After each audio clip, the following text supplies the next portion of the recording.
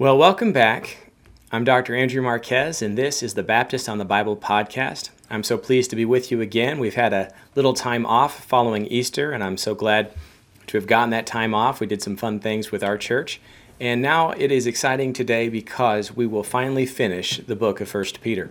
We have been working diligently through the book of 1 Peter, and you can go back and look at a number of episodes on whatever social media platform you're using to kind of revisit passages that you find interesting or that maybe you missed. But today we're going to zero in on the last three verses of the chapter 5. And so the series at the end has been called Perseverance, Our Posture of Power.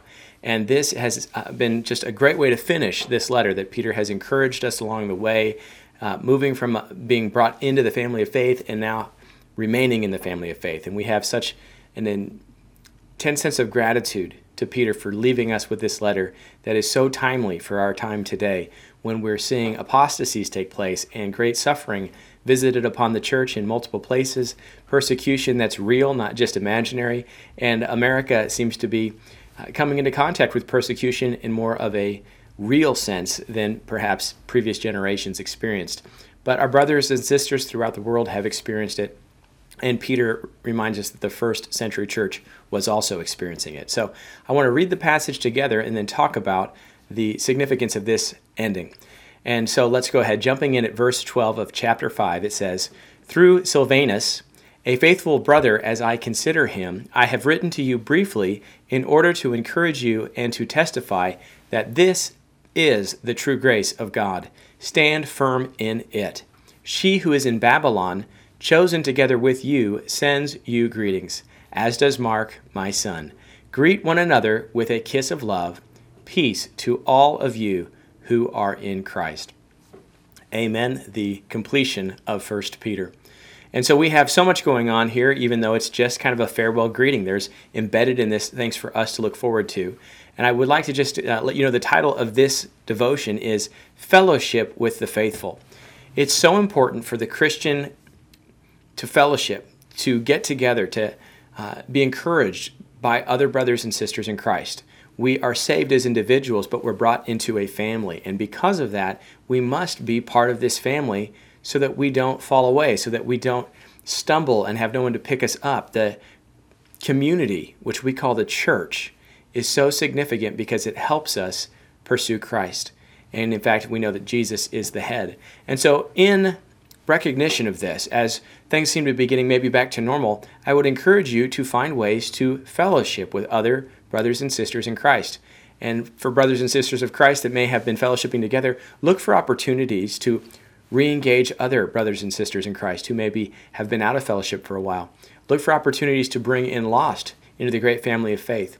And look at how Peter ends this, because there's something sacred about being part of the family of God. And so it drives us to salute fellow servants. Notice what he does. He says, through Silvanus.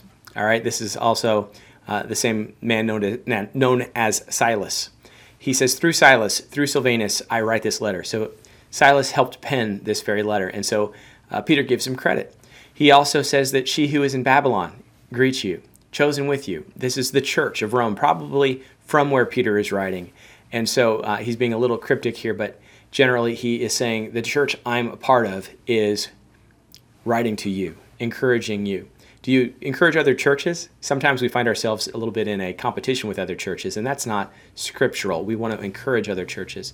And then he names Mark, his son, probably his son in the faith, the person that Peter led to Christ. John Mark, one of the great characters of the faith that because of his efforts, we have the Gospel of Mark. We also know that he was very helpful to Paul as well. So salute the fellow servants. Do you take time to recognize those that are serving in the church? Make sure that you make the effort. Lift each other up. Proverbs 17:17 tells us a friend loves at all times, and a brother is born for adversity. We have brothers and sisters in Christ that God has placed in our lives to help us in difficult times. And so lift them up, encourage them, recognize them. Next, get grounded in the faith. This is the imperative of the end. It says that I've written to encourage you, to testify the true grace of God. What should we do about that testimony? Stand firm in it. Get grounded in grace. Stand in the grace of God that we have received and don't waver. Whatever comes, We are people of grace, and we will be faithful. So get grounded. Get grounded by connecting with the church. And then greet those gone and gathered. Greet those that have moved on to other places. Greet those that have gone to start new work. Greet those that have gathered together in your own church. And then we have this great statement, greet with a kiss of love. All right? I don't think we're doing this in COVID right now, but we can blow kisses. We can maybe give fist bumps. Some of us are in the mood to give hugs and whatever. We are trying to make sure that everyone feels a part of the family. And so find ways to do that and spread the peace that we find in Christ.